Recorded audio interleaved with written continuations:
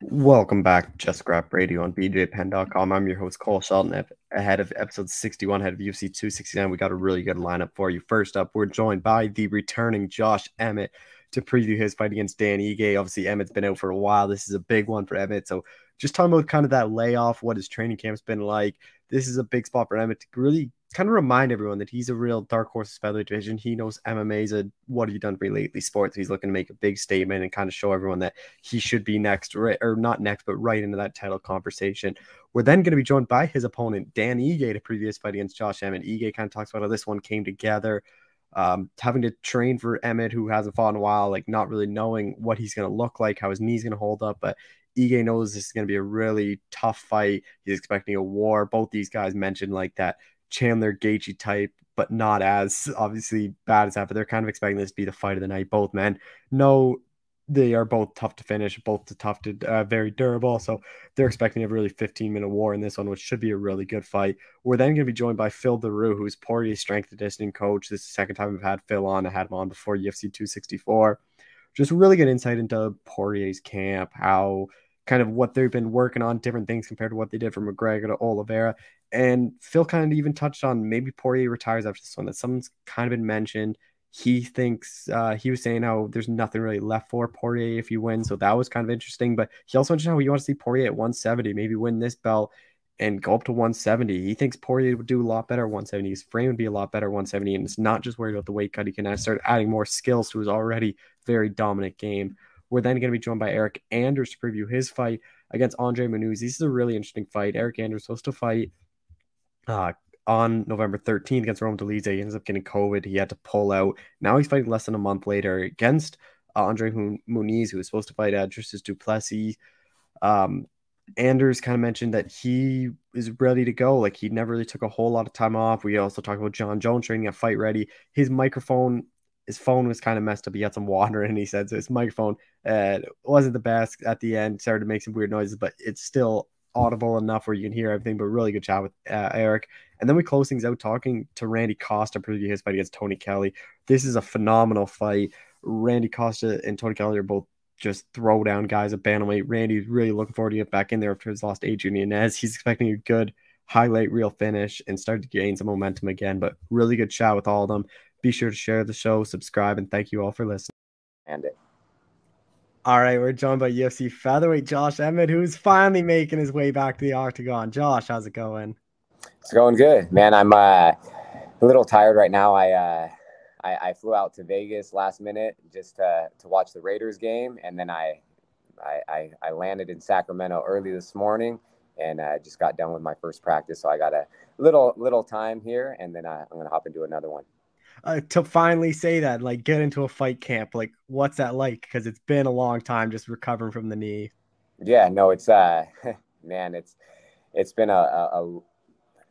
it was just a journey. It was a tough road for sure. I've had a lot of injuries, but this knee injury that I went through has to be at the top of the list. For a lot of the injuries I've had, and it wasn't the initial surgery. I had to go back in and do multiple things. Just had a lot of issues. So now I'm over the past, I've been busting my ass for 15 months straight with PT and boxing and strength and conditioning. But, a few months ago, I was able to, things just clicked where I could start wrestling, grappling, doing everything, getting back to, just my athletic style and just using a lot of movement and things like that. Whereas for a while, I was like, I don't know if I'm ever going to get back to where I was at. So I was having a little tough time for a while, but, I know, like, I'm like, just with time, it'll get better. So here we are. I can't wait to get back in there in less than 4 weeks now and test myself against another, tough, hungry fighter. Danny Ige, like, were you surprised as his opponent? Because I know they tried for Arnold Allen, like he couldn't do it. So, like, are you surprised that Ige was the one they ended up settling with? Yeah, no, not really. He's yeah, like you said, I was going to fight Arnold Allen. I wanted to fight someone in front of me, and for whatever reason, it couldn't happen. So they offered me Dan Ige, and I know he would accept it. He's fighting the best guys in the world. He's coming off 2 main event fights. He's young, hungry, comes from a great camp. He's a great fighter. So I wasn't surprised when he took it. And like I've been saying, I see a lot of similarities in us. You know, we're pretty similar in styles. So it's going to be a hell of a fight, and I think the fans are more excited for this matchup than they would have been for the Arnold Allen. Stylistically, like how do you think you match up against him? Because I actually talked to him like a couple days ago, and he said he views it as like not as much of a brawl as Gaethje Chandler is, but similar where you both can take it down, but you probably won't take it down. It'll just be kind of a fan friendly fight. Yeah, no, yeah, for sure. It's like I have nothing but respect for Ige. He's a good guy. Um, but yeah, I don't know if it'll be like the Gaethje Michael Chandler fight. That's going to be that would be a tough fight to beat. You know what I mean? That was a phenomenal fight. They had everyone on the edge of their seats. But yeah, I just know it's going to be a tough fight, man. He's so durable. He's good everywhere. He's never been finished. You know what I mean? So it's going to be tough. Like we're both going to come forward. We're going to meet each other in the center of the octagon, and we're gonna kind of see who can take more damage, who can inflict more damage, and who has a bigger heart that night. He's obviously a very durable guy. Like Calvin Cater couldn't put him out, Zombie couldn't put him out. It's like, are you kind of preparing for this one to go the distance? Because like he's taking some big shots and kind of keeps walking forward still. Yeah, no, for sure. I'm always prepared for a 15-minute war. You know, I hope it doesn't go that long in every fight, but it's I'll be prepared, and you know, how can I go against that just because he's had so many fights and he's never been finished. So of course that's like a goal of mine. I've fought a lot of people that have never been finished, never been knocked out, and I was able to do so, you know, finish them. But yeah, I'm going to be ready for a 20-minute war, you know, and then hopefully it doesn't go that long though. You've had a bit of a layoff like before with the after the Stevens fights. Like, do you worry about ring rust or any of that, or do you think you're gonna be just fine? Yeah, no, I'll be fine. I don't believe in ring rust. I'm like, if you're doing what you should do, you know, and I've been working so hard like this entire time. I don't know if I've actually been working harder, you know, than I typically do. But if you're like out of the gym, and if I took, you know, a year and a half off and just did nothing, or I just did physical therapy, then I might be a little concerned. And I would use ring rust as an excuse. But look at Yair. He just fought last week or I mean a few days ago, and he's been off for 2 years, and that was another crazy fight, you know what I mean? And it sure didn't look like he was off for 2 years. You know, he looked like because he's working hard and he continued to improve.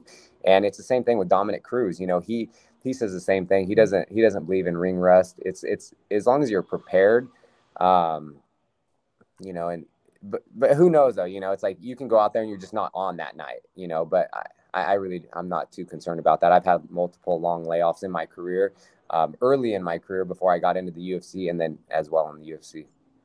How much like different of a fighter do you think you're gonna look out there? Just because it's been like a year and a half, and like you can obviously add a lot of, although you're rehabbing, you can still add quite a bit to your skill set in a year and a half Yeah, off. no, I don't think I even got to show that in my last fight, you know, because what I was planning on doing, what I was capable of doing, just because I hurt my knee, you know, in the first 19 seconds of the first round. So I just kind of fought on one knee, couldn't really do a whole lot. But yeah, no, I will be prepared December 11th, and I'm going to go out there, and I've never been in a boring fight, and now especially with the Ige matchup, this is not going to be a boring fight. I promise you that. Are you kind of thinking this? Because to me, I think like when you look at this card, like this one, I feel like many people are kind of circling as a fight of the night. Yeah, no, yeah. I feel like any matchup I'm on, I'm like, it's gonna be a fight of the night. It's like I wish I could just get knockout of the night, but it's like again with Ige, it's dude, he's so tough. So I'm like, I think it's gonna be a fight of the night as well. And I think a lot of people are excited for it, and it's such a huge card, one of the biggest cards of the year. Um, Literally stacked from top to bottom, the prelims to the main event, you know. So I'm happy to be making my return on such a big card, and it's in Las Vegas with the fans. You know, I've always wanted to fight in Vegas, and last fight was my first fight in Vegas, but there's no fans. So I was like, damn it, this is not what I was expecting. So here we go. The fans are back. It's at the T-Mobile Arena on the biggest pay-per-view card of the year. Well, that's what I actually want to talk to you about. Like that walkout, what's that gonna be like for you? Because it's been a while since you've walked out in front of fans. Yeah, that's true. When was my last? I'm It thinking would it have would have been been. Bektik in Sacramento. Oh, damn. So that was in 2019. So yeah, that's quite some time. Yeah, 2.5 years since I fought in front of fans. No, I love it. The fans excite me. They fuel the fire. It's literally like I feed off the energy. The louder the fans are, the more they're cheering. It really pumps me up, and I just I'll go in for the kill, and maybe they pump me up too much, where I'm like, man, I should be a little more relaxed. But it's like I'm we're in the entertainment business. Like I know what the fans want to see. I know what Dana White and the matchmakers want to see. And so that's why I really go out there to entertain and put on a hell of a fight. A lot of people kind of view you as like the dark horse of the division, but are you putting like any pressure on yourself to go out there and have like a statement win? Just because like MMA is a sport where it's like, what have you done for me lately? And you like just because you haven't fought in a while, like it seems like people might have forgot about you. Yeah, no, I always put a lot of pressure on myself. I'm my biggest critic. Um, it's like my coaches and teammates. I don't know. It's not that I'm trying to do stuff perfect because I know people can't do so, but anytime I'm not really doing like a technique or I'm not, I don't know. I'm just hard on myself. So they give me, they give me a hard time about that. But yeah, no, I am trying to make a statement in every fight, and I feel like in the UFC and in MMA, it's things go by so fast. So it's like you could have the craziest fight of the year, the craziest knockout, and then a week or two goes by and people slowly start to forget about it. But as soon as they replay it, then they remember. So it's been a while. It's going to be a year and a half since I fought last, and so I'm trying to get back to exactly where I was. I felt like I had so much momentum going into the Burgos fight, and then we had a great hard fight that people were excited about, and then I'm gone. So it feels like that just happens time and time again. So yeah, I'm trying to go out there, be exciting, make a statement, and kind of get back to where I was at. Just a couple more things. Like Ige's obviously ranked ninth. He's behind you, but where do you kind of think a win puts you? Because I think a win here, like I wouldn't be surprised if you're in like a possible like title contender fight. Yeah, and that's what I think. Just because he's been fighting the best guys. Okay, he's ranked number 9. He was on such a long streak. He's beat a lot of the top guys. He's fighting the best guys in the world, the guys in the top 5, and he's losing decisions to him, and close fights. So I feel like if I can go out there and have a spectacular performance and make a big statement, or you know what I mean, I feel like I'm right back in the mix. And I could be possibly one win away for fighting for the title, but that all means nothing if I don't get this win on December 11th. With the featherweight division, like what are your kind of thoughts on top? Because obviously Holloway had that good win. Like it seems like he's gonna be next, and then it's kind of like Yair, Brian, and Korean Zombie. You're kind of there all without a dance partner. Like one of those could make even sense for you. Yeah, they're going to do the Holloway Volkanovski 3, which I think they should. Max definitely deserves it. Um, Volkanovski is the only guy that has kind of got in his way, but he won the first round. I mean, the first fight. The second fight was so close, kind of controversial, and then Max has just been looking better and better in each fight and each outing and performance. So he deserves it. But I think a big win over Ige. Maybe I just kind of hop in front of all these guys because everyone in front of me, they've all fought each other. They've all fought Max. They've all fought Volkanovski. So that I'm just I have to get this win first before I kind of look forward. Are you hoping to be active though next year, just to kind of make up for that lost time? Yeah, no, I want to be as active as possible. I always do. Just because I feel like I have some lost time to make up, and yeah, I'm not getting any younger, that's for sure. So I want to stay as active as possible, and that's always been a goal of mine. And I've done that early when I made my featherweight debut. I went on and I think I fought like 4 fights and or 3 or 4 fights within like 4 or 5 months, something like that. So I would love to just fight as much as I possibly can, and stay healthy, stay active. Yeah, just kind of stay in the mix, because I don't know how much longer I have. I think I have a good 4 or 5 years left in me, but realistically I only have a little time to make a run at the title. Just two more things. Like, are you hoping a main event comes next? You've only had one, which I was kind of surprised. I thought you'd have had more by now. Yeah, not really, unless it's for a title. You know, I don't I don't care to fight 5 rounds for an extra, you know, a little bit of cash. You know, if it was for a title, yeah, anyone. But we'll see. But I really don't mind. Well, what has the gym been like? Because a lot of you guys are fighting on the same card or like fighting a couple weeks apart. Yeah, no, the atmosphere is great. We have a lot of the guys like Song just fought. We have Clay coming up next, and then it's Cody and myself. Macy was supposed to be on the card, but unfortunately she got And injured. Pi was on your card too against Yeah, yeah, O'Malley Pi too was for on the the card big as fight. well, Halion, and then we have Elkins right after that. So it's everyone's been in the gym training. We have you know, year-round people are training, and we have so many good drilling partners and people to spar and stuff like that year round. But here it's been at like a all-time high, and we're hoping to keep that momentum and that ball rolling and get a handful of wins. Just last thing, Uriah Faber. Do you think we see him fight again? What's that? Do you think we see Faber fight again? Like he always never really retires. I know you never know. Like even me, I don't know what he's gonna do, just because he's always in the gym. He's always working out. He's teaching classes. The guy's in great shape. He eats so healthy. Like, you know, his birthday is in May, and I know he's always trying to he's always trying to fight around his birthday. You know, so I think if the price was right, yeah, I wouldn't be surprised if I saw Faber fight again. But who knows? Only he knows that. Well, Josh, I appreciate the time. Thanks so much for doing this. Cool. Yeah. Thanks for having me on, and we'll chat soon. All right, we're joined by UFC featherweight Dan Ige, who's back in action. Dan, how's it going? I'm pretty good. Just finished up a nice, tough training session today, Saturday, at Extreme Couture. Did some nice cardio rounds. We're sitting 4 weeks out, so I feel great. Excited to compete again. Excited to compete with fans on a big pay-per-view in Vegas, T-Mobile Arena. So yeah, I couldn't feel any better. Fighting Josh Emmett too, like this is a guy coming off an injury. A lot of people didn't want to fight him. It's like when you heard that name, like is an immediate yes, because he's obviously an all-action guy.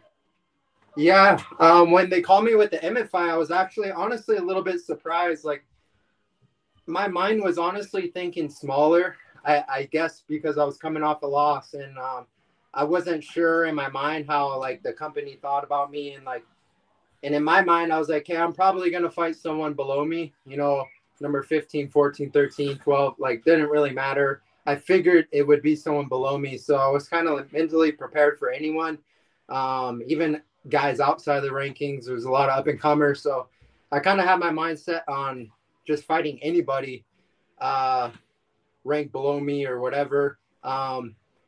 Josh Emmett, I wasn't really sure what was going on with him because of his health, and although he is a great opponent, I just he wasn't on my radar. But they called me, and I was a bit surprised and honestly stoked for the opportunity, because it's another chance to climb the ladder, because he is ranked above me.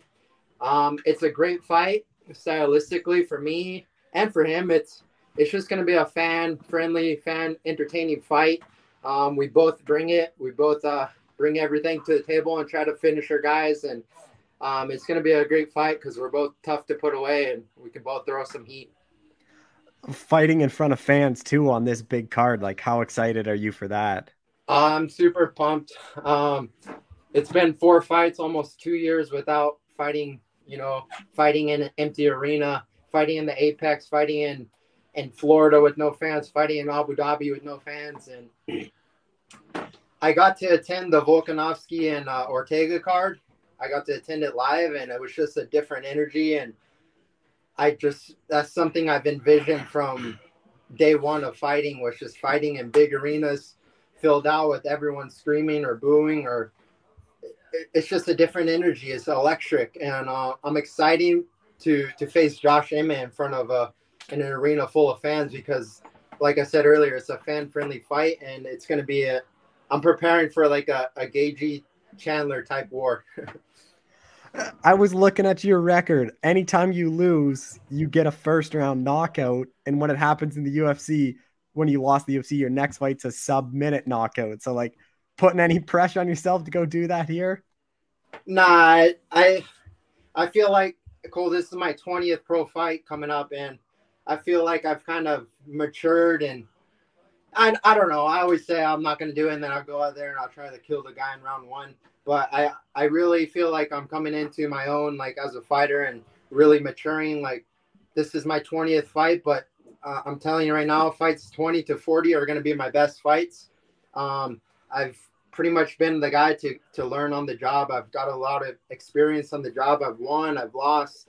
I've constantly grown. I've constantly improved, and that's my main goal, is to be the most improved fighter from fight to fight to fight. And I've shown that every fight. I've always improved. So I really feel like I'm maturing as a fighter, and I'm going to go in there and, be very composed and pick my shots and time them right. And hopefully we get a finish. But if not, I'm looking to just go out there and, win.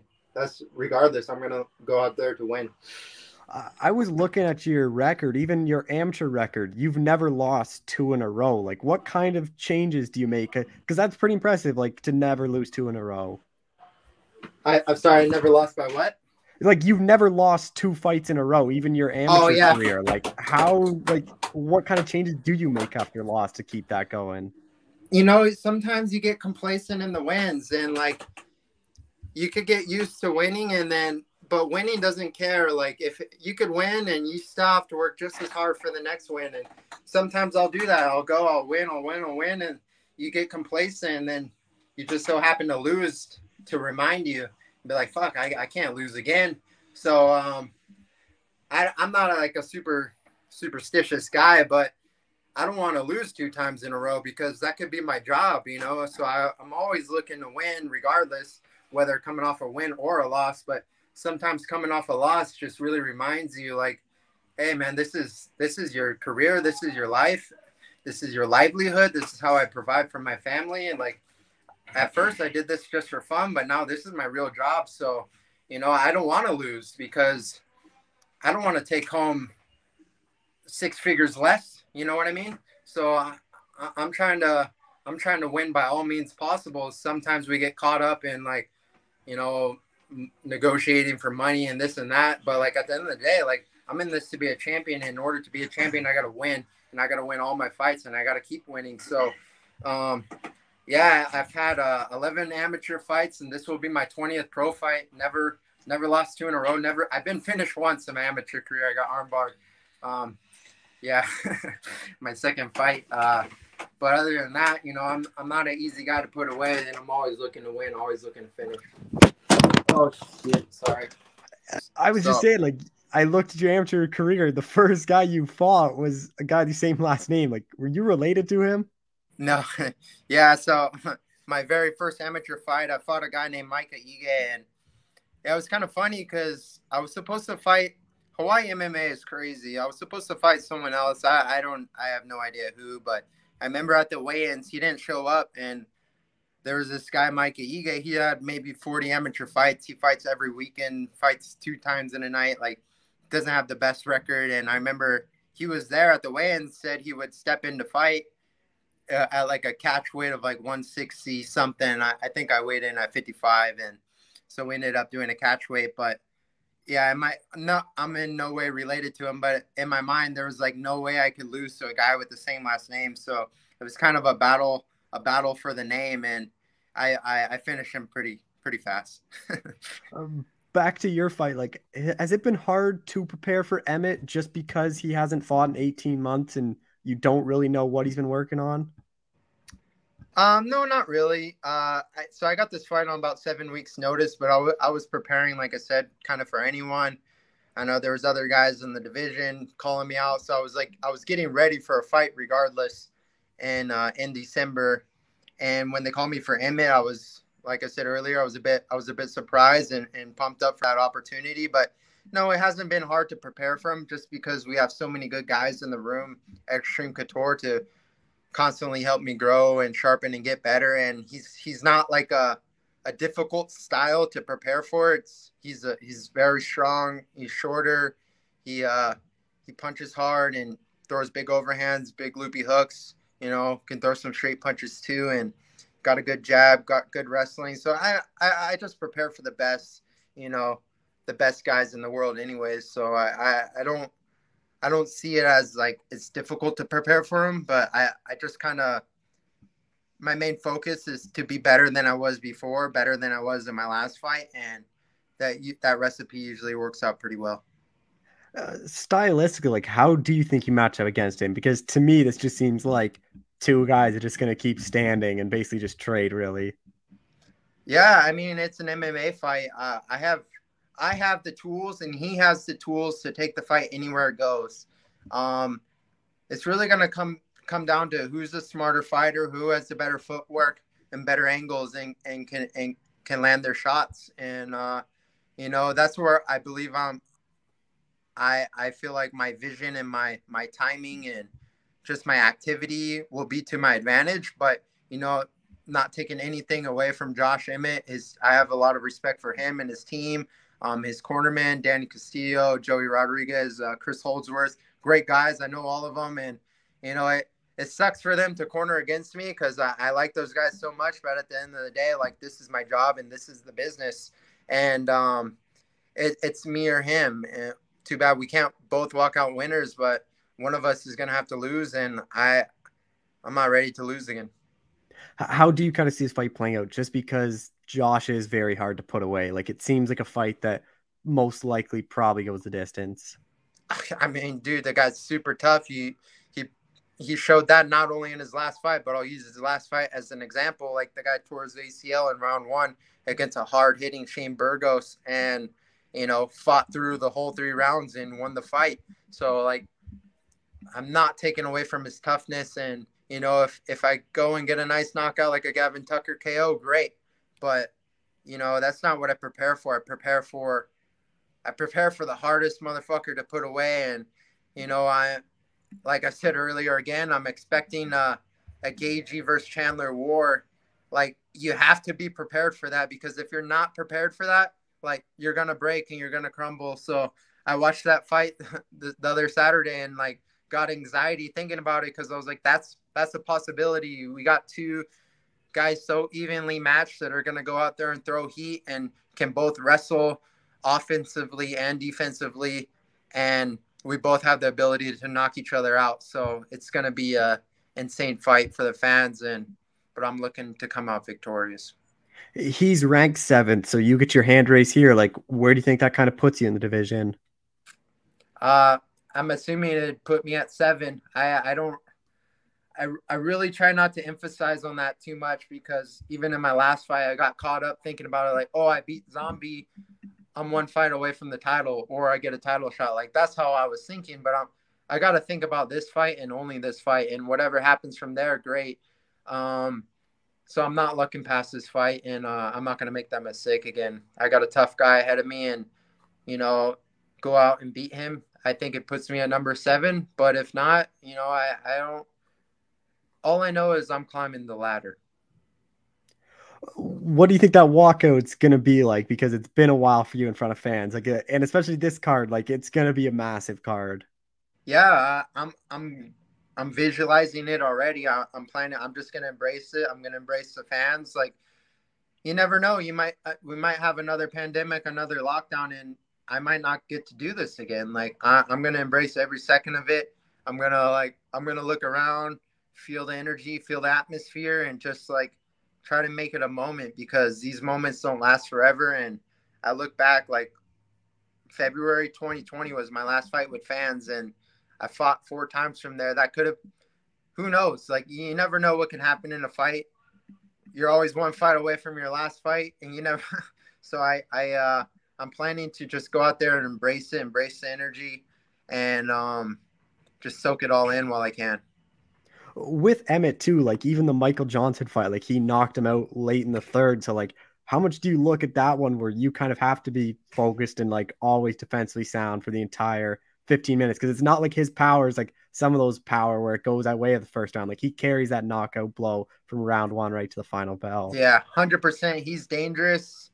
Emmett's dangerous every second of the fight. You can never take it for granted. Even like, I'll use the Michael Johnson fight for example. Like when he was, I thought he was winning the fight, and he started getting comfortable and getting groovy, and like, okay, a little comfortable. I'm gonna put my hands down, get a little swag. you know, a little swagger to his punches, and then he got caught.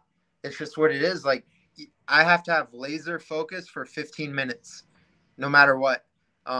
Even if I'm dominating for 14 minutes and 35 seconds, like, I can't let off for that last 25 seconds because he's always dangerous. He can end the fight in 1 second.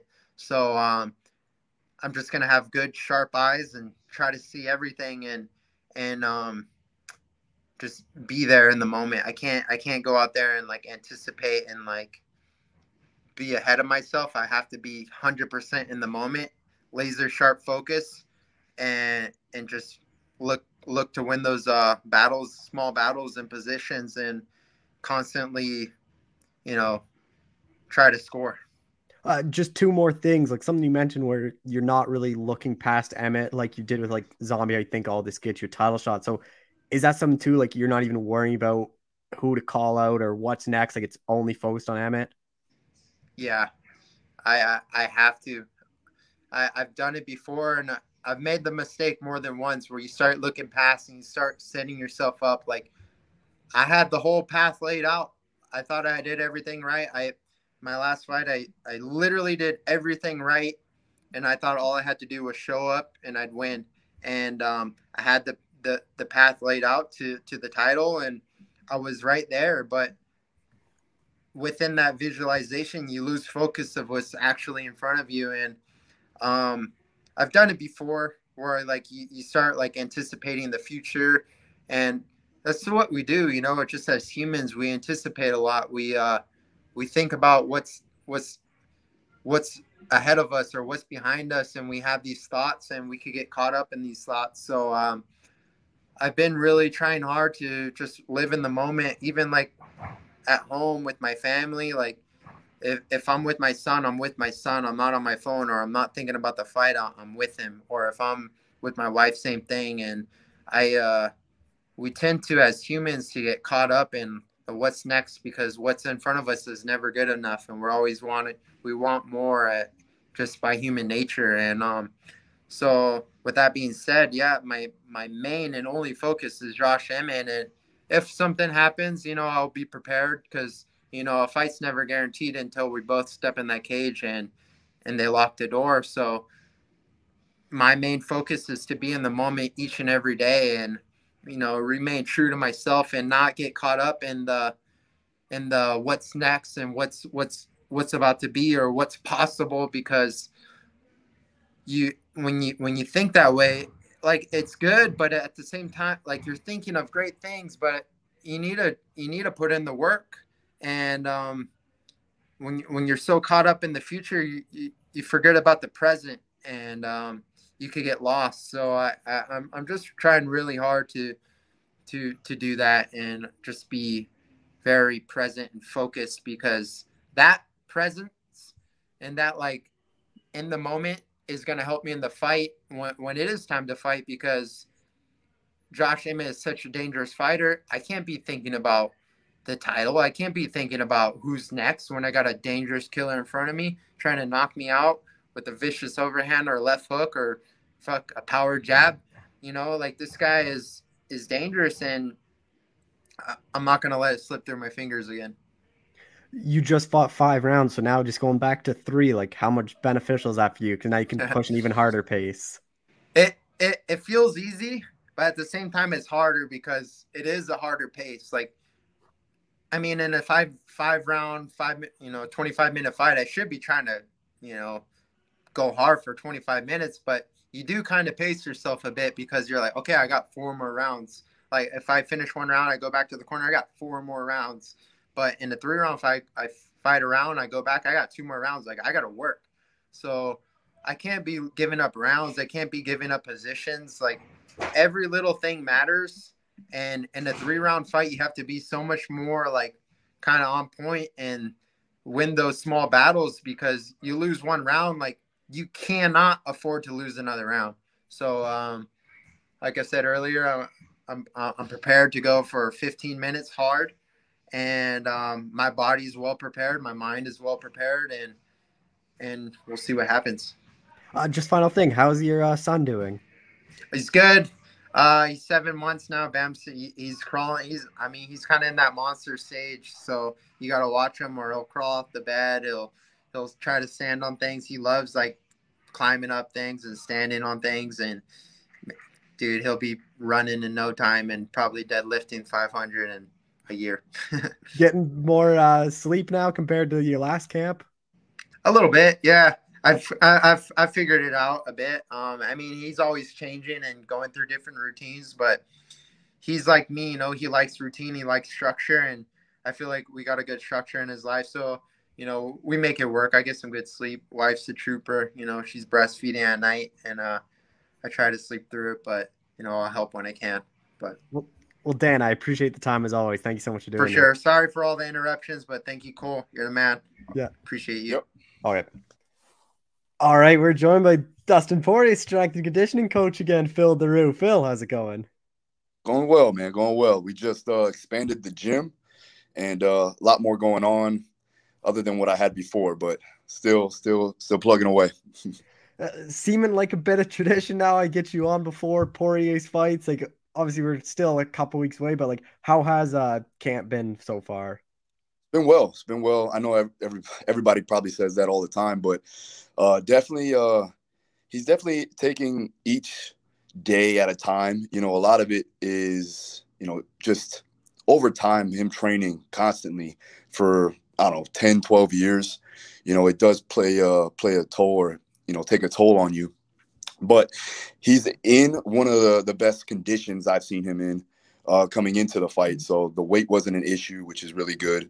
He's eating more, which is awesome, because he has the energy to compete and to train on a daily basis. And so that's always a good thing when you're getting him ready and prepared. But I would say that, we've gained a little bit more muscle this time around, and was able to put a little bit more strength on him. He's coming to me a little bit more consistently and frequently for this camp, because we do want to come in with a bigger and a stronger package than the usual fights. We know that we have that size and strength advantage, so we want to make sure that we capitalize on it. Yeah, that's something I wanted to touch on. Obviously, Oliveira, former featherweight, just like Dustin was, but I think everyone kind of know Dustin will be probably bigger in there. So, like, how much is this camp working on the size, especially with Oliveira wanting to take it down and like trying to just be stronger and stuff the takedowns? Yeah, it was more off camp that we were trying to build and maintain muscle. Now it's just maintenance, fatigue management, things like that. He's trying to make the weight, so we don't want to get too big, obviously, but getting some solid quality size on him in the right spots is important, not just to be bigger and stronger, but to also be more competent and have more stability in there. So we want to make sure that he has that structural integrity built in, and so that he's not going to get injured throughout camp. And also when he gets in the fight, he's nice and strong and stable to do what he needs to do in there. How much different are you guys working on, just from going from McGregor, who's more maybe a striker, to now Oliveira, who might have to go with the takedowns? It's just like, does anything change how you're kind of building the strength? Not so much. It's pretty basic to a degree. We make sure that, like I said, off camp is more general in nature, with general strength movements and exercises, and then getting closer to the fight, we work on more sport specific stuff and the things that are going to be, or at least we think is going to be inside the fight. We want to make sure that we're working those positions. We're working the kinematics in that particular position to allow for him to be strong in those ways of what the fight may take him to. So, but at the end of the day, it's a fight. So he knows how to do that. And that was the one thing that we don't have to worry about, but getting him ready for this and prepared structurally, physically, and also mentally too, as well. If he pushes it in the weight room, he pushes it on the mats. He's going to be more apt to doing that inside the fight. And he's a fighter's fighter, man. He knows how to push the pace. Everybody knows that, so it's going to be fun to watch. Does the intensity or anything change with it being a title fight? Like, obviously everything's bigger now that you're fighting for the belt, or just because he went from McGregor, it kind of seems like it's still as equally as big. Yeah. This is legacy, this is his legacy. So he definitely wants that belt. He's hungry. He wants the title. He wants to stamp his legacy. And, again, whether he, retires or goes to 170 or stays at 155, the goal is what it is. We have a huge milestone here. We have a big, obviously the competition is very, very hard right now, especially in the top 10, top 5 in the UFC, in the lightweight division is obviously top notch. But this one's very, very intriguing. I think this matchup is really well for him. I think that you're going to see some things in the fight that you haven't seen with him, especially on the ground. He has an underrated ground game. Obviously, we haven't been able to see it so much, but for the most part, he is a black belt in jiu-jitsu. People don't know that. Obviously, Oliveira is top notch when it comes to Brazilian jiu-jitsu. We all know that. And he has an underrated striking game. So all of these things are going to come into play, and that's why we love the matchup, because we feel like we can take it anywhere and be dominant everywhere we go. Are you someone that you watch Oliveira too to kind of see what you need to work on with Dustin, or is that more like Mike Brown tells you, hey, like, could we try to do this for the conditioning or do this for the strength, or is it more like kind of just the team and you guys kind of come up with a plan? Yeah, it's more of like a team effort. I actually like to ask Dustin what he wants to do first, inside as far as the game plan goes. But usually he just asks me, he just tells me he's going to punch him in the face. So we go off of what we see in film and past fights, and then I'm also looking at his movement too. I'm looking at what he wants to do from his game plan, because that's really what the focus is going to be on. When we get outside of the fight, we're looking off camp. We're working his limitations. When he gets inside the fight camp, we're working on his compensation patterns. And for that, I mean, we're working on the things that he is strong at, so we can increase that over time throughout the camp of 8 weeks. And then once he gets ready to go, no matter who steps in front of him, he'll be able to take him on. Dustin's obviously known for his cardio, but is that something you guys are even pushing more here? Because Oliveira, well, like, he's a guy that can go late, and I wouldn't be surprised if this one goes into those championship rounds. Conditioning, he definitely has that. He has it from birth, man. He has the genetics to push the pace. When we talk about science, his VO2 max is high. His ability to take in oxygen is obviously top notch. We're just building upon his ability to take in, but also disperse CO2, which is actually going to help him go longer, right, and get more energy output. Also, we're working on his biomechanics to have him more efficient inside of the fight. So we're working on movement quality, and that's actually going to help him more so than just working the energy systems. It's actually working on his efficiency in there. And since he is so efficient in a sport-specific realm, when you're talking about, obviously transitions and throwing and takedowns and things like that, he's obviously very efficient. And now when he has the structural integrity, when he has the balance, when we can work that in a controlled environment, that's just only going to aid in his ability to do what he does best inside that cage. We're just under like 3 weeks from the fight. Like, what are these kind of next 3 weeks like for you and Dustin? We're tapering down now. The last week, 5 weeks out, I usually like to do what we call a deload, where we just bring down volume and intensity a slight bit so that he can get 1 or 2 extra weeks in of hard sparring and training. And that's really going to be dependent upon what he does inside of the skills camp, right? So whatever he does at ATT, as he's going and sparring and doing his hard rounds there, I'm kind of tapering down and backing off on the hard intensity stuff. And we're working more explosive power, more speed of the sport. And then also mobility, right? Just, again, we're trying to maintain his fitness. We're trying to maintain his muscle mass, and also increase his ability to keep training throughout this entire time. Now, the final week of the fight, that's when we'll have his final deload, where he's not really doing much. He's going to go ahead and cut weight. And that's the best possible thing for him when he has the ability to relax, because he gets a huge increase in performance there when he has the ability to recover. So when it comes time for fight time, he's 100%. Are you going to go out to fight week? I know obviously you're not in the corner, but are you going out there to like be with him, and especially with this being a title fight? Man, unfortunately, this time I will not be there. I have a conference that I set up about 8 months ago. So we set the date. I'm actually having it here. So it wouldn't look good if I was hosting the conference over there. But we got a big watch party for it. The VIP guests will watch it here. So it'll be good. With like, what has this year been like for you and Dustin? Because like, if he wins this fight, like, I don't really know anyone that would have a bigger year. Like 2 wins over McGregor and then beating Oliveira to become the champ. Like, that's kind of one of the best years you can have in this sport. Yeah. No, I mean, that's really it's really up to him. You know, obviously he's put a lot of time, effort into this sport. I wouldn't be mad at him if he stepped away, got the title, and rode into the sunset in a sense. But I think that for me, I like to see him defend the title, maybe even go up to 170. The 170 thing is just it's an advantageous thing for us because he doesn't have to worry about the weight cut. He doesn't have to worry about bringing down any type of calories or anything like that for energy purposes. And so I think that that'll be a better look for him overall. But, there's some big guys at 170. He knows that. And he definitely still wants to prove himself at 155 to win this title and solidify his legacy. That's something that a lot of people talked about is Poirier wins. A lot of kind of people think he walks away. Is that something you guys talk about, or is it just only focused on Oliveira and who you guys aren't really looking past December 11th? Yeah, definitely not looking past all of.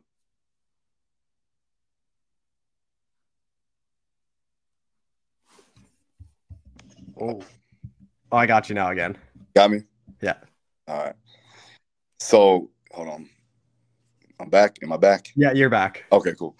So, yeah, he's definitely not looking past Oliveira. We know that's something that we definitely got to work towards. But at the end of the day, whatever he decides to do, we've hinted to that here and there. But I mean, whatever. He doesn't need to fight, like he said before. He makes a lot of money now. He makes good money. Maybe not as much as he should, in my opinion. Yeah. But it's really up to him at the end of the day. I think that he doesn't have anything more to prove, especially if he wins this title. But I'm with him no matter what, so we'll see. What would it mean for you if he wins the belt to have like a UFC champion as a guy you work with pretty closely? Man, this would be a dream come true, man. This is something that we've worked towards for a long time. I started working with him 5 years ago, 6 years ago almost, 11, 12 camps. And I just seen him get exponentially better every fight, which is crazy. Every camp, he's just putting it all in play, putting it all together. And so to see it end the way it will, come December 11th when he get that strap wrapped around his waist, for the real welterweight or for the real lightweight title, it'll be awesome, man. Awesome to see. And then hopefully maybe we'll do the welterweight thing. That'd be something that would be fun, But either way, December 11th, we have a huge task on our hands, and I think Dustin's going to come out on top. Just a couple more things. 170, if he moved there, like how much easier is that? Not easier, but like how much better is that for you? Because I'm sure you can do a lot more things that you can't do right now at 55. Definitely better. Not just for the ability to put on muscle and strength, but to give him more food, to give him more calories, and that'll give him more energy, so more training volume, more frequency of training, better recovery, things like that. And that'll definitely help in all aspects, not just in the strength and conditioning world, but also in his skills training too, as well. He's not beating down his body trying to make the weight. Obviously he'll make the weight. He's a professional. He does it very well.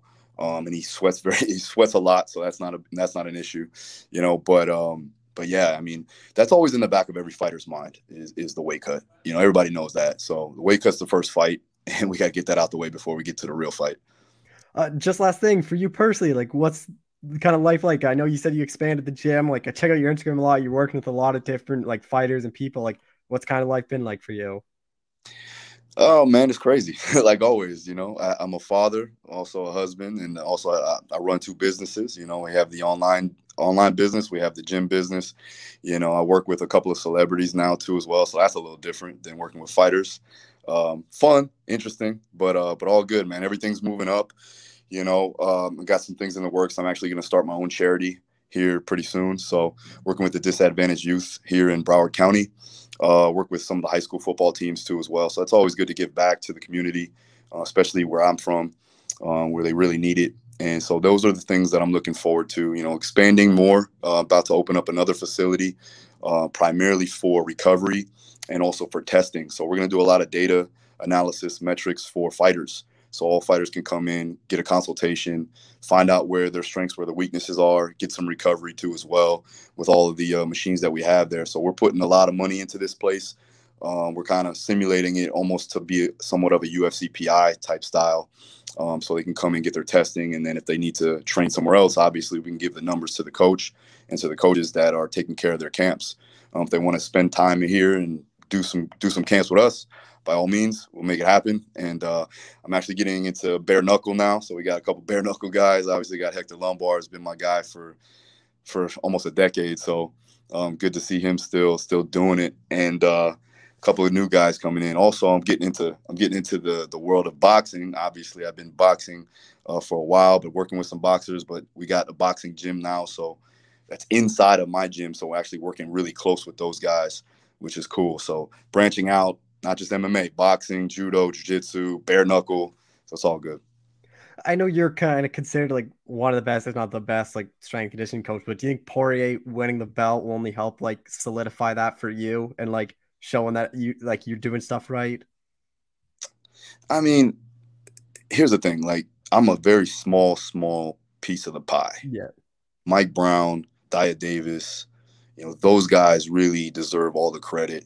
For me, I just love to see my guy be well prepared physically, mentally. And if I can do that and be that small part, that would definitely help. I got nominated again for the World MMA Awards Trainer of the Year. And so we'll see, that's always a good thing to get recognized by your peers.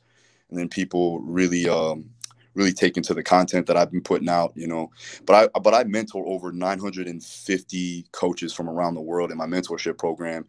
And to see those guys get the results and the success that they've had with my methods and the protocols that I put in place, that does show me that what we're doing here actually works. And then to go through all the stats and see the improvements of all the fighters, not just a Dustin Poirier, but even the regional scene guys, so I know that what I'm doing from a grand scale is actually working up and down the chain of command. Well, Phil, I appreciate the time. Thanks so much for doing this. Thanks, brother. I appreciate it. Yep. All right, we're joined by UFC middleweight Eryk Anders, who's back at UFC 269. Eryk, how's it going, man? Man, I'm doing good. Obviously, you were supposed to fight November 13th. You had to pull out of that one. How quickly were you able to accept this fight? This one came together pretty quick.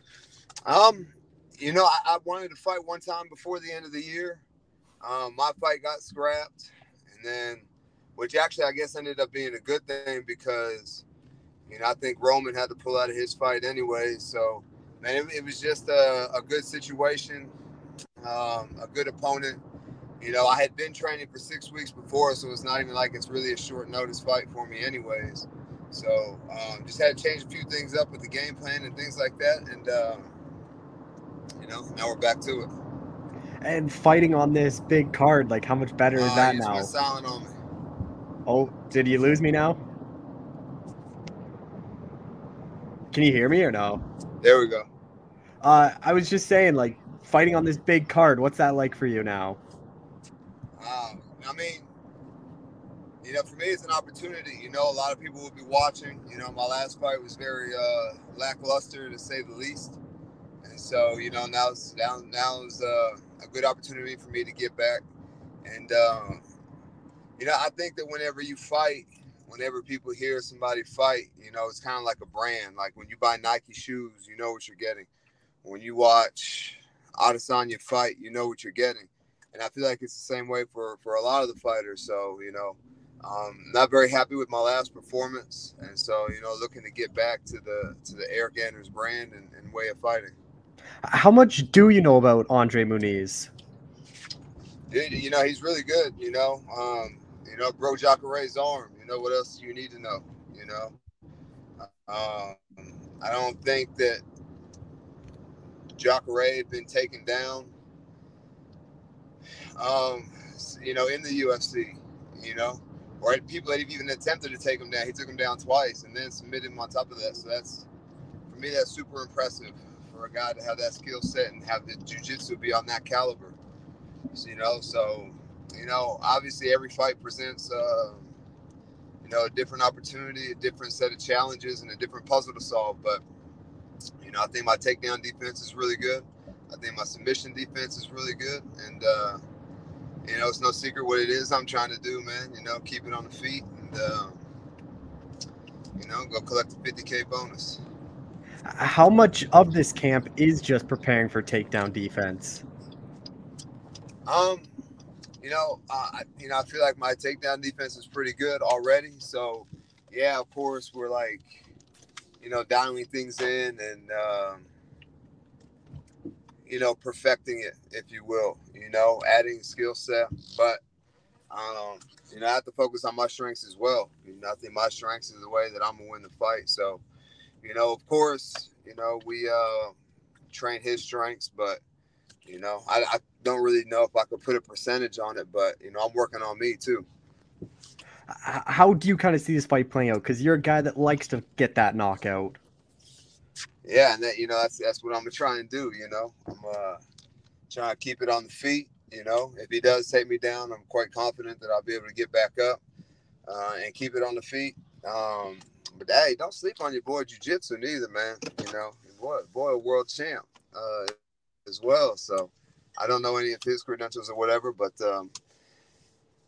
man, I just think that the hands is where you make the money, and the knocking people out is where you make money. Submissions are cool and all, but man, whenever you see somebody get knocked out, it makes guys, the commentators, Joe Rogan and everybody jump out of their seat and stuff. They don't really do that for submissions. So I'm not really like chasing submissions, So I'm just gonna look to go out there, do me, and put hands on them. Your football background, like how much does that help with your wrestling and takedown defense? Football is really good for developing strong hips, and footwork and stuff. So, and just like good core strength, So, man, I definitely think I'll have like the strength advantage and the speed advantage, as well as cardio. So, I think that, and that kind of play, especially playing outside linebacker, defensive end. It's basically wrestling, man. The ball is snapped, and you guys are, kind of sumo wrestling a little bit. So, I like, the background that I come from, and I think it kind of suits me well for this fight. Where do you think win over Andre puts you in the division? Because he was a guy that was in the rankings for a while. Man, if not in the top 15, like right below it. This fight and another fight, I should be there. So we'll see what happens. Do you plan to call anyone out with a win? Man, I really haven't paid much attention to the division, like who's ranked where.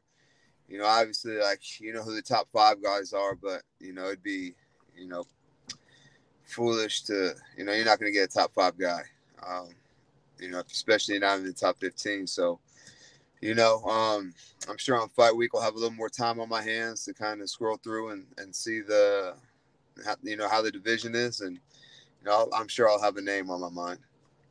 How different has fight camp been, or not fight camp, training camp been since training for Roman to now? Because I thought Roman was going to try to grapple you as well. Very similar. I think Andre's a little more traditional in his jiu-jitsu. Roman was, he'll dive for your legs out of nowhere or from any position, So I'm sure Muniz has that same skill set, but I think he's like more traditional upper body, arm bars, triangles, darces, and things like that. So, they're similar. Been working on defending takedowns and getting back up for. I think by the time fight comes around 10, 12 weeks, so I'll be ready to go. How long have you been in Arizona now? Because you obviously did the Roman camp. Yeah, I was out here for like 6 weeks. Then I got COVID. So I couldn't train for a week, went home for a week, and then they called me to fight. And so now I'm back out here. I've been out here for like 4 weeks. So, this is like a 10-week camp for me. And John Jones was in the gym. What was that like? It was good, man. I get like mixed reviews on social media about training with a guy like that. But like, man, I really don't judge anybody or care what they do outside the training room and cage and stuff. So, it is what it is for me. But man, having a guy like that who, regardless how you feel about him, man, he's the GOAT. his resume, he's got the best resume, finished, the current 205 champ, Machida, everybody. So it was good to like kind of soak up some of that knowledge. And, he does have a lot to offer a gym. Having a guy like that kind of makes everybody elevate their game. Okay, I'm out here, working with the greatest of all time. So how can you not get better? Was that just like a one-day thing, or was he out there for a while? No, he was out here for a few days. I think he's out, looking for a camp. Because I guess they had a falling out with Jackson Wink or whatever. I don't know the particulars of what's going on with that, but I know, Cejudo's on the recruiting trail right now. So, he's trying to bring guys and girls in. Hadway Lee, Figueroa, trying to bring John Jones, I guess. So, I'm just, I don't make these decisions, who comes and who goes and, does all these things. I'm just kind of here to reap the benefits. Is Henry becoming sort of like a coach? What was that? Is Henry becoming like a coach at the gym? Yeah, Henry's here a lot, especially when he brings guys in, I think he's a fantastic coach. And he also, tries to coach and talk about like the mental aspect of fighting, which I think is something that is very neglected in coaching. A lot of coaches, they'll show you jabs and crosses and double legs and single legs and things like that. But, how to prepare the mind to go fight, I think is, what's the word I'm looking for? It's kind of like unexplored territory. You have like some like mindset coaches and stuff. But, when you hear from somebody like Cejudo, who's an Olympic champ, a double champ, like, okay, those are the guys that I would ask. What is your mindset going into a fight? What is your mindset during camp? What is your mindset? Boom, boom, boom. And they've been there, they've done that, they've been at the top, they've been at the pinnacle. So, not to say that somebody else's knowledge isn't, but I want to know from the guy who's been there. You get your hand raised here. Like, how quickly would you want to turn it around? How quickly do you want to turn this thing around? Like, I assume you want some time off with the family after this. You asked how soon do I want to fight again? Yeah, like when is that time frame? I don't know. Sometimes you take a lot of damage and get beat up in a fight, and you have some injuries that need to heal. Sometimes you go out there and win in less than a minute. So to me, that's the biggest factor of when I'd want to fight again. So I don't know. Definitely the first quarter of next year, though. Well, Eric, I appreciate the time. Thank you so much for doing this. Hey, my pleasure, man. Sorry about my phone. I don't know. Maybe I think it got wet or something. Yeah, no worries. Hopefully next time it'll be working. Yeah. All right, we're joined by UFC bantamweight Randy Costa, who's got a big fight upcoming. Randy, how's it going? I'm doing good, brother. I appreciate you having me on. Yeah, before getting right into it, Tony Kelly, this is another kind of all action guy. Like, when you found out this is the name, was it just like an immediate yes? Like, it's hard to picture this being a boring fight. Yeah, dude. I mean, I kind of assumed so. Like, I didn't expect the fight to come to us right away. We hadn't, told the UFC that we were ready for another fight right away. We hadn't told them like a time frame or anything like that. They kind of approached us with that matchup on that date. So I was like, oh, I think they're kind of pitting two guys together that they kind of know are just don't really give a fuck and are going to kind of just throw bombs. And we're opening up so it seems like that's a perfect spot for that fight. I love it, man. Tony's a savage.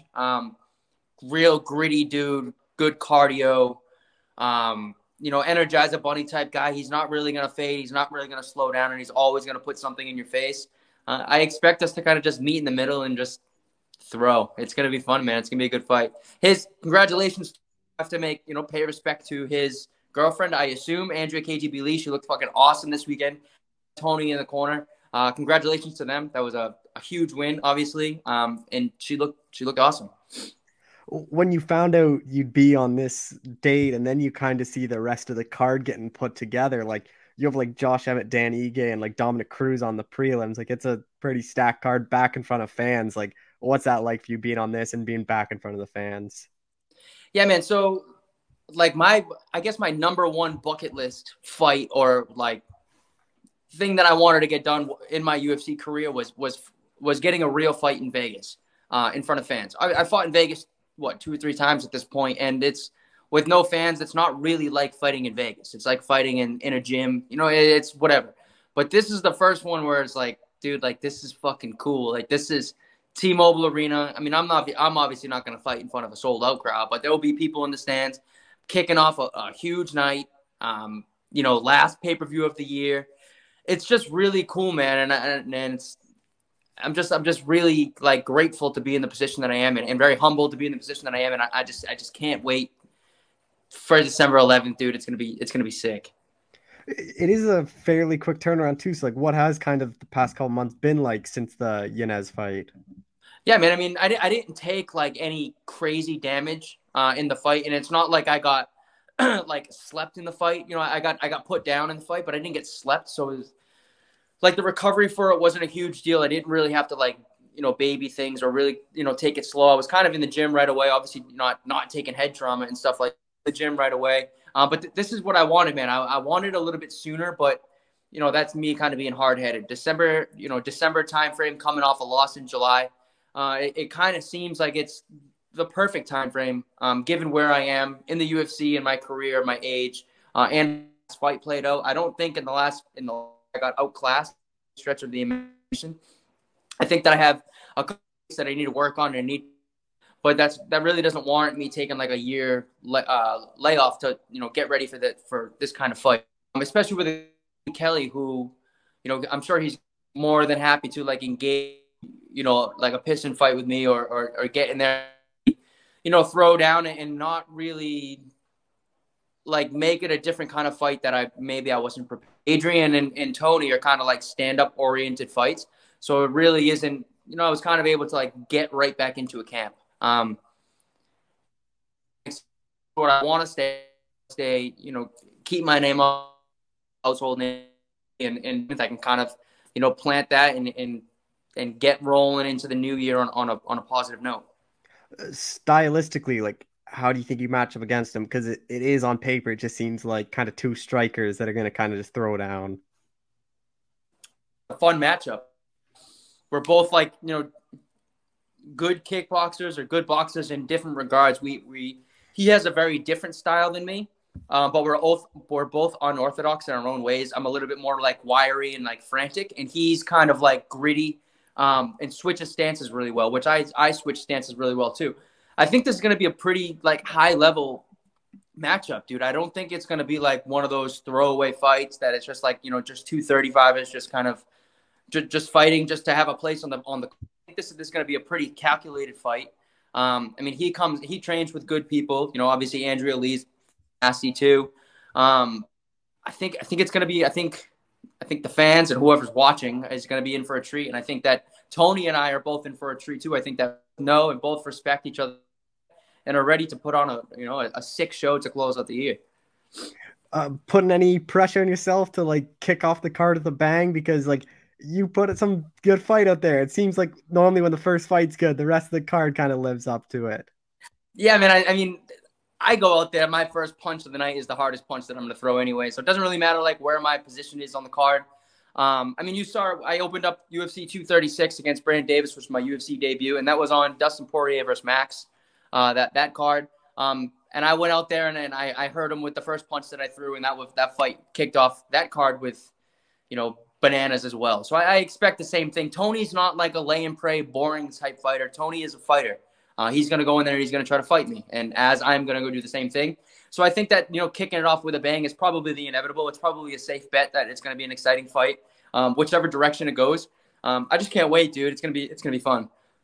With Tony, his last fight was his first fight at bantamweight. Like, he's primarily been a 45, but you're a pretty big 35 yourself. So do you think there's not really going to be much of a size difference between you two? No, man. I mean, we're going to be the same weight on. It's different when you're dealing with like 35ers than if you're dealing with like 85ers. 85ers, if you put 10% of your body weight back on and I put 20% of my body weight back on after cutting to 85, that's a way bigger discrepancy than, a couple 35ers. Even if he has like 6 pounds on me or I have 6 pounds on him, that's really not a huge deal. I'm sure that we'll be around the same size on fight night. He'll be a little bit bigger than me, I imagine. He's a thick kid. I don't think it's gonna like really make a difference. It's not like that. I don't have power, or he's like a crazy hard puncher or anything like that. It's even. It's not really anything different. Dude, it's crazy. Like he looks like he has the same build as Brandon Davis. He fights similar to Brandon Davis, and he fucking looks like Brandon Davis. And I'm kicking on. We're fighting on the first fight, and I'm fighting Brandon Davis again, dude. That's what I'm doing. Whatever. Fuck it. Your speed, like how big do you think that's gonna be? Because even when I talked to Adrian after your fight, like he thought, like he was kind of caught off guard by your speed. Like he admitted, like he didn't think you were gonna be as fast as you were. Yeah, I mean, I don't think that it's necessarily that like I'm fast or I'm slow or overly or anything like that. I think I'm just unorthodox, and it's tough for guys they don't really know what to watch when they're fighting me. So I think everything kind of appears a little bit faster. I don't think like I'm a crazy fast puncher or a crazy hard puncher. I think I'm an unorthodox puncher, and I think I'm a different kind of. I'm an angle puncher. I'm in different angles, and I think that maybe it appears to be faster than what it is. But I don't necessarily think that I have crazy fast hand speed. I think I have a quick jab, but I don't think that someone would label me as like a fast puncher. I think it's more like the angles and like unorthodox and like creativity that would make someone say that. But thank you for the compliment, I guess, Adrian. I appreciate it. How do you kind of see this one playing out? Just because Tony is a pretty durable guy, but in the same right, like you fought a lot of these durable guys and you've kind of found a way to put them out as well. Yeah, man. Everybody's durable, right? I mean, and people keep saying that he's durable and that this, that, the other thing, but respect to him, obviously, but he's in the same position as I am. We only have 8 pro fights or 9 pro fights, so how much can you actually know about either of us if we don't even have that much experience? I do think he's super fucking durable, but I think it would discredit me, and it would like almost give him too much credit if you say that he's like overly durable, because he only has so many fights. If he is overly durable and that's the truth, then all the respect in the world. Obviously, I think he's extremely durable, but I don't think that's going to be the difference maker in the fight. I think that to jump on him being durable as like a difference maker in the fight would be a stretch, especially with like the lack of experience that both of us have. That's just kind of a stretch. But yeah, he's definitely fucking tough and gritty and all that. I agree 1,000%. Do you put like any pressure on yourself to go out there and get the finish? Or is it more just only focus, just do what it takes to win? No, man, me neither. I just kind of like live in the moment. I don't really like, I'm only able to control what I can control. Right. So if I start putting all this pressure on myself, I have to do this, I have to do this, I have to do this, it doesn't really make sense because he might he might take me down in 5 seconds of the fight. And then my whole idea of how the fight was going is completely out of the window. It's like, I can only control what I can control. I don't really look at it like, oh, I have to go do this. I get to go do this. I get to be in the position that I'm in where, I feel like I have to win, or I feel like I don't have to win, or I feel like I can go compete. I don't really give a fuck. It's like, I feel extremely lucky to be in the position that I am. So to put any sort of like negative mindset or negative mentality on the position that I am would just be like an insult to like all the hard work that I've done. I know I have to win. I know I have to compete. I know I have to fight hard. I know all those things, but like to stress on them, it doesn't really make sense. I can only control what I can control, and I'm going to control, what I can and what's in front of me on December 11th. And that's really it. That's the beautiful thing about a fist fight. You're really not sure what the fuck's going to happen. Where do you think a win over Tony puts you? Just because the bantamweight division is kind of like so deep and so stacked. I think, well, first of all, I don't think with the Adrian loss, I don't think that I necessarily lost any stock. I think if anything, I grew my stock a little bit. I showed that, that I can fight and I can compete with the toughest guys and the best guys. And I also showed like my ceiling. I showed that, I can. If I can get a hold, I can get everything right. Then, round 1 Randy can be a round 3 Randy, and that'll probably be pretty dangerous. I think a win over Tony gets me I'm obviously not gonna say top 15 because that's fucking insane. But I think like a bigger fight outside the top 15, like a veteran type dude, or like someone that's coming off a loss outside the top 15 or something like that. I think I'm right back in that mix. But I'm not in a rush, dude. I'm young. I'm inexperienced. You know, going into this fight, this UFC fight, this will be more fights in my professional career in the UFC than out of the UFC. And I've only had 8 fucking fights. You know, that's an insane. Literally half of my professional record is in the UFC. And if I've only had 8 fights, that's a lot of fights. You know, that's a lot of experience in the UFC. So like, I still have so much time. Time is on my side. My body feels good. I haven't taken like any crazy damage from, you know, all the years of training. You know, I'm pretty lucky in that regard. But I think a win opens a lot of doors, especially an exciting win on that platform, on that card. But I can't think that way, man. I can only focus. I can only worry about what's in front of me, and I have to get through Tony first. I'm sure you've probably seen it. Like, people think, oh, Randy can only fight for like 1 round. Like, is that something that kind of bothers you? You want to kind of prove, or do you just let them say whatever they want? I'm going to get paid the same whether I go 1 round, 5 rounds, 45 rounds. It does. I don't really like give a fuck, because like the same people that are like saying that I'm going to go and, you know, it's going to be the first round or whatever are the same people that are watching from the stands, you know? Yeah. So it doesn't like, I don't really care what the people from the outside are saying, because like realistically, they're not in my position. They couldn't be in my position. So I listen to the people, like if like my coaches and stuff tell me that, or my close people tell me like, hey dude, like this is what the problem is. You need to get out of the first round, this, that, then I'm going to listen to them, because they're helping me, you know, and their words matter. But like, I don't really give a fuck about like what the guy on the internet says, whose fucking profile picture is a rooster and he has 40 followers. You know, it doesn't matter. I don't really care. Like, let them talk, dude, whatever. It's all good. How's the camp at Sanford? Because this is what, your second like official camp, but you had the one canceled one. So what's technically like kind of 3 camps you've had there now? Yeah, I guess this is the second and a half camp, I guess, right? Because I was only there for a short amount of time before I was getting ready for that Trevin fight anyway. So this is the second camp, and I feel like super like at home now. I feel like I'm in a good rhythm. My schedule is money. I've got everything figured out.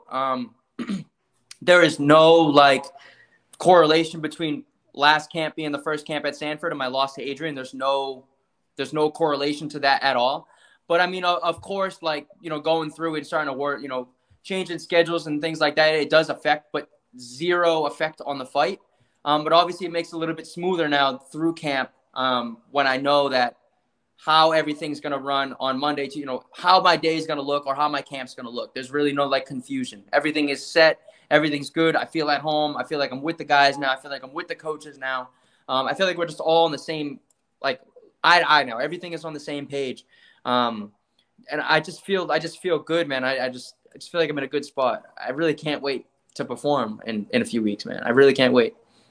Who is going to be in your corner? Like, are you still having like Joe and all them, or is it just going to be all the Sanford guys? Yeah, man. I have Lozon and Rebello who have cornered me, you know, since my first amateur fight. But I'm bringing someone from Sanford this time, someone that I can move around with and like just give me looks throughout fight week that I've been training with throughout this whole camp. That's probably like the biggest thing. Like I feel like my coaches at home, like we're all on the same page. Like they see, like send them videos and we talk about what works and what doesn't work. Everybody's in communication with each other. Everything is one. But like I like having Rebello and Joe Lozon there, because I feel like that they just like know me. Like they know how I am, and like all like the little things that I like through fight, like all like the little stupid stuff that like people who haven't gone through fight week don't really know about, you know, just like little stupid things, mindset things and this and then, you know, just like little stupid things. So I'll definitely be having those guys there. And I'm in, yeah, dude, where everybody's on the same page. We're all on the same page at Sanford. We're all on the same page with the guys that are coming with me, with, you know, bringing a training partner. Everything is just fucking good, dude. Everything's just good. Oh, you get your hand raised here. Like, how quickly, like, are you hoping another quick turnaround, start building this momentum up? I mean, it's completely circumstantial, right? I mean, I could have a fight like Adrian where, you know, I win, but maybe I take a little bit more damage so I can, you know, buy a little bit more time. In a perfect world, you know, get through that fight in however long it is with minimal damage. And I would for sure, like, you know, mid first quarter 2022, that would be pretty ideal to me. I don't want to wait like another 8 months or 9 months or anything like that. Yeah, like February, March type deal, but I definitely want to get a little fat during Christmas. And hopefully they put you back on a pay-per-view. Like, I think you're a guy that should only be fighting in front of fans. I hope so, dude. I mean, I would like to think so. And I think that, like, my style is very fan-friendly. Like, whatever side of the decision that I'm on, I think you probably know that it's going to be exciting. Like, whether I'm fucking snoozing or someone else is snoozing, it's probably going to be pretty cool.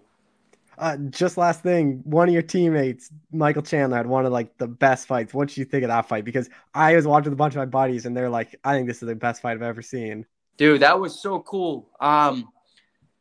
What was really cool for me to say is that, or to see, is that one, the entire fight, like the fight with Adrian and I, was built on respect, and it followed through like even after the fight, and they still like laid it on the line. But what was really fucking cool is both of those guys said things about the fight leading into it, and they both backed it up. Chandler said, "I'm not fucking shooting. I'm going to stay right in front of your face." Like, that's all, They said it was going to be a crazy fight, and they delivered a crazy fight. And it's just insane. Like, I feel bad for Billy Q. Billy Q's like a friend of mine. He got completely hosed. The fight that he had was right after Chandler and Gaethje, and that fight was fucking bananas. But dude, like, it sounded like you were like in church, like it was just, or a funeral. It was just dead silent. It was crazy. Like, that just says something with like how like nobody had any adrenaline left over, nobody had any like energy, to put into the Billy Q and Shane Burgos fight. Those boys deserve a lot of attention too. But I do agree with you that Chandler Gaethje fight is like, man, that's got to be like top 5 of all time, right? I mean, that fight was fucking insane. Yeah, that Billy Q fight, I literally watched it again the next morning because I'm like, I wasn't paying attention enough. Like, I couldn't, like, even me, I'm like, I don't really, like, it was a good fight, watch it, but I, like, couldn't comprehend. Like, I'm still like, how did Gaethje Taylor just do that? Yes, dude, and that's like, that fight, Burgos and Billy Q, is fight out of the night on any other card, ever. Like, Billy Q was getting 400 calf kicks in that first round and was still, fuck it, I'm moving forward. I don't even care. And Burgos, rolling with punches so smooth. That was just a good fight.